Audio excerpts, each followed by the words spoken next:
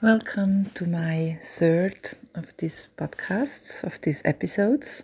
I'm happy that you're here, and I'm also happy that I'm here. I would love to speak into this, how we can support family and friends who are grieving, and how we can be there for them. What really helps from my experience, and being a grieving sister, being a grieving ex-wife, and being grieving because some dreams didn't work out the way they were.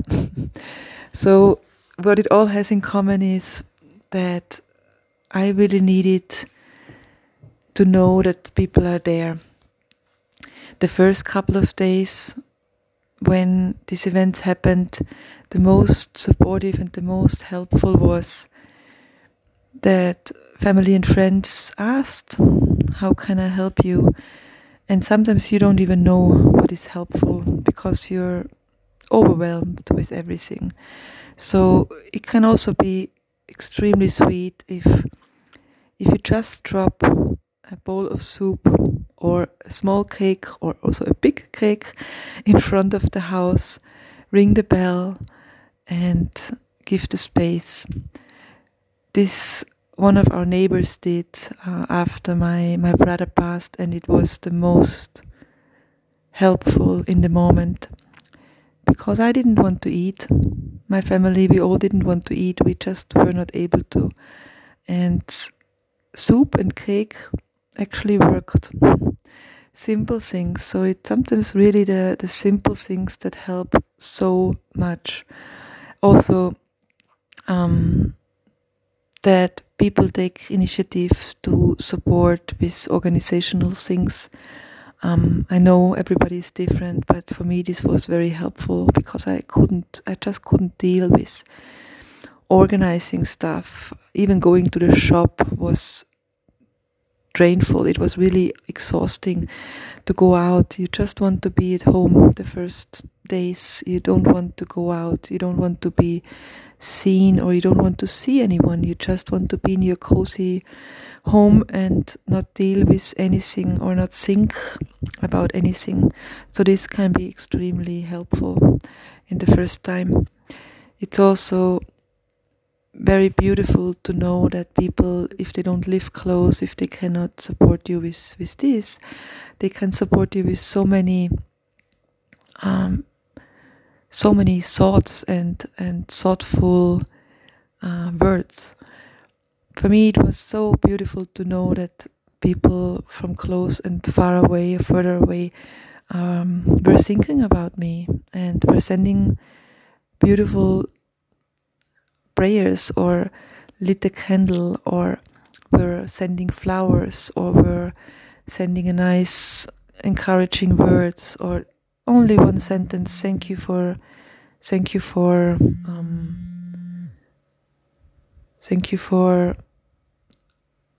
well, not thank you, but mostly hopefully you're doing well. I really want that you do well, and I really send you a lot of healing thoughts. Also, it really helps that you don't have people around you who have expectations that you need to call them, you need to update them all the time how you're doing. This was actually difficult for me. There was one friend, she meant well, but it pressured me. I was just in this silent field, and you receive condolences, cards, calls, emails, which is all beautiful and so supportive. But nowadays with WhatsApp and Messenger and all that, you receive more and it can be overwhelming. So I allowed myself to switch off the phone during these times. That was about 2 years ago when I had to face the loss, well, not loss, I don't want to call it loss because he's still present, but the death of my father, which was also a big transition. So I switched off my phone sometimes for 1 day, or sometimes even for 2 days, or at least the internet, And there were some friends who were like, what happened? How are you doing? Like so many messages. And this was overwhelming. And I really encourage family and relatives to be sensitive about that and give the space, and to the person who is grieving to allow yourself to take this space, to really allow yourself to to withdraw and not feel responsible that you have to please everyone around you and answer immediately all the time. So hopefully there is mutual understanding that sometimes this is just not possible. It's also really helpful to receive cards. Nowadays we receive so much online, and it's so nice to have a handwritten card with a nice image on it. It encourages you in your grief. This is, for me, what helped me a lot during the first days and weeks. And afterwards, it really helps if family, friends, relatives don't ask too much about how you're doing all the time. Or let's put it another way, it depends how you ask these questions, or if you're able to deal with the answers. That's always a big one in our life. If we're able to deal with the answers, sometimes they can be overwhelming, and questions can also be overwhelming. They can trigger something in this sensitive space of grief that you just don't want to go there for yourself, and you don't want to talk about it. But once again, everyone is different, and talking helps, but in a safe space or with people who really are present, who are not thinking about their disappointment they have in 1 hour when they are talking with you about your grief. So that's really the key message I want to give, that it's so crucial which people you have to talk about sensitive issues with, and to also train them in a way, and not be afraid to say, stop, I cannot talk about this now, or please, can we talk about that at a different time?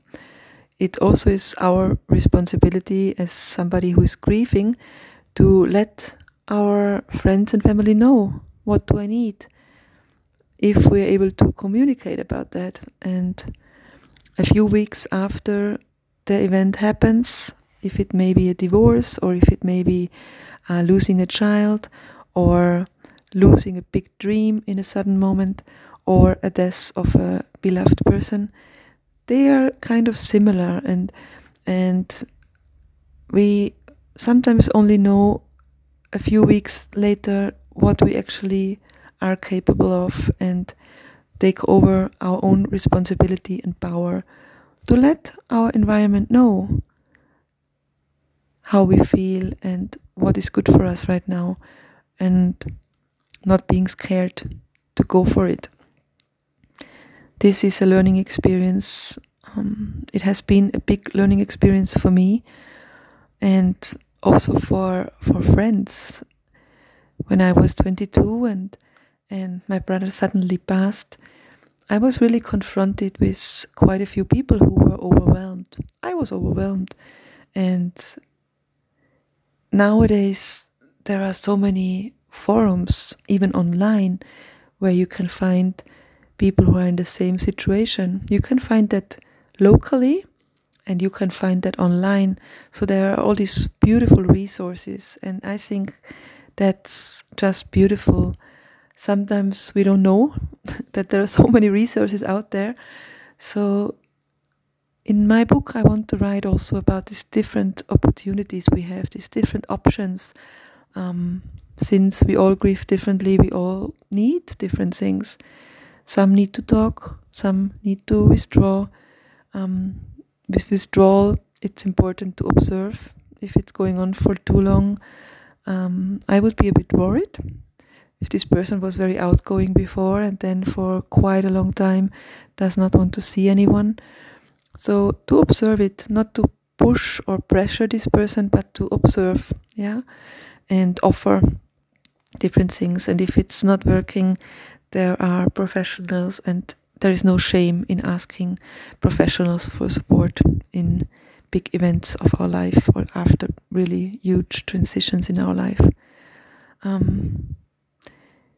Time is so important to take time for the person who is in this huge shifting and transformation and transformation in her life or his life.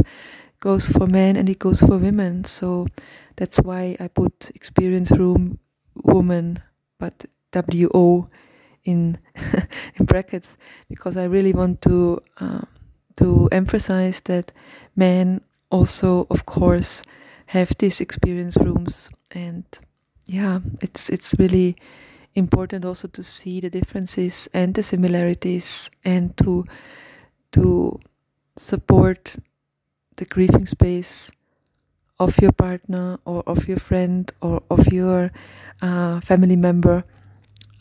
See it as valid as your own grief.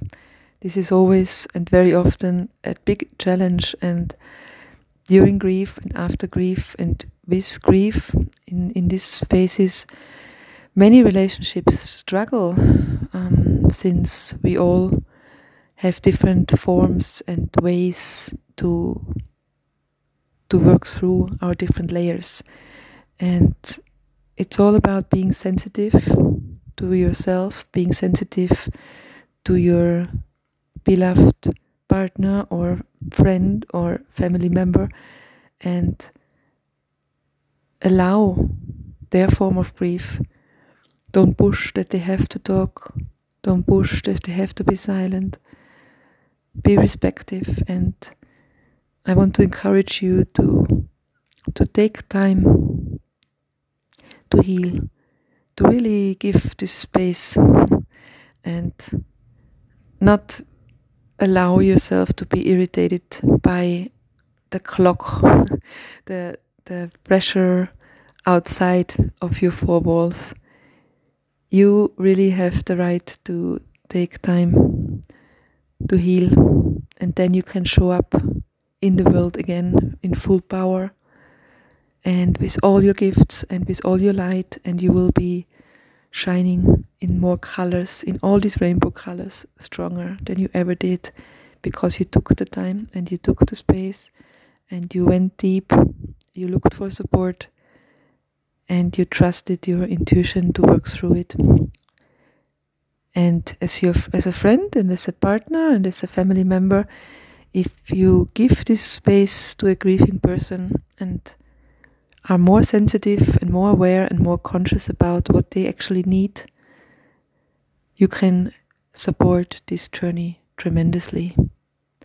With one sentence, with one action of kindness and of heartfelt compassion, you can make a huge impact for this person that will last a lifetime.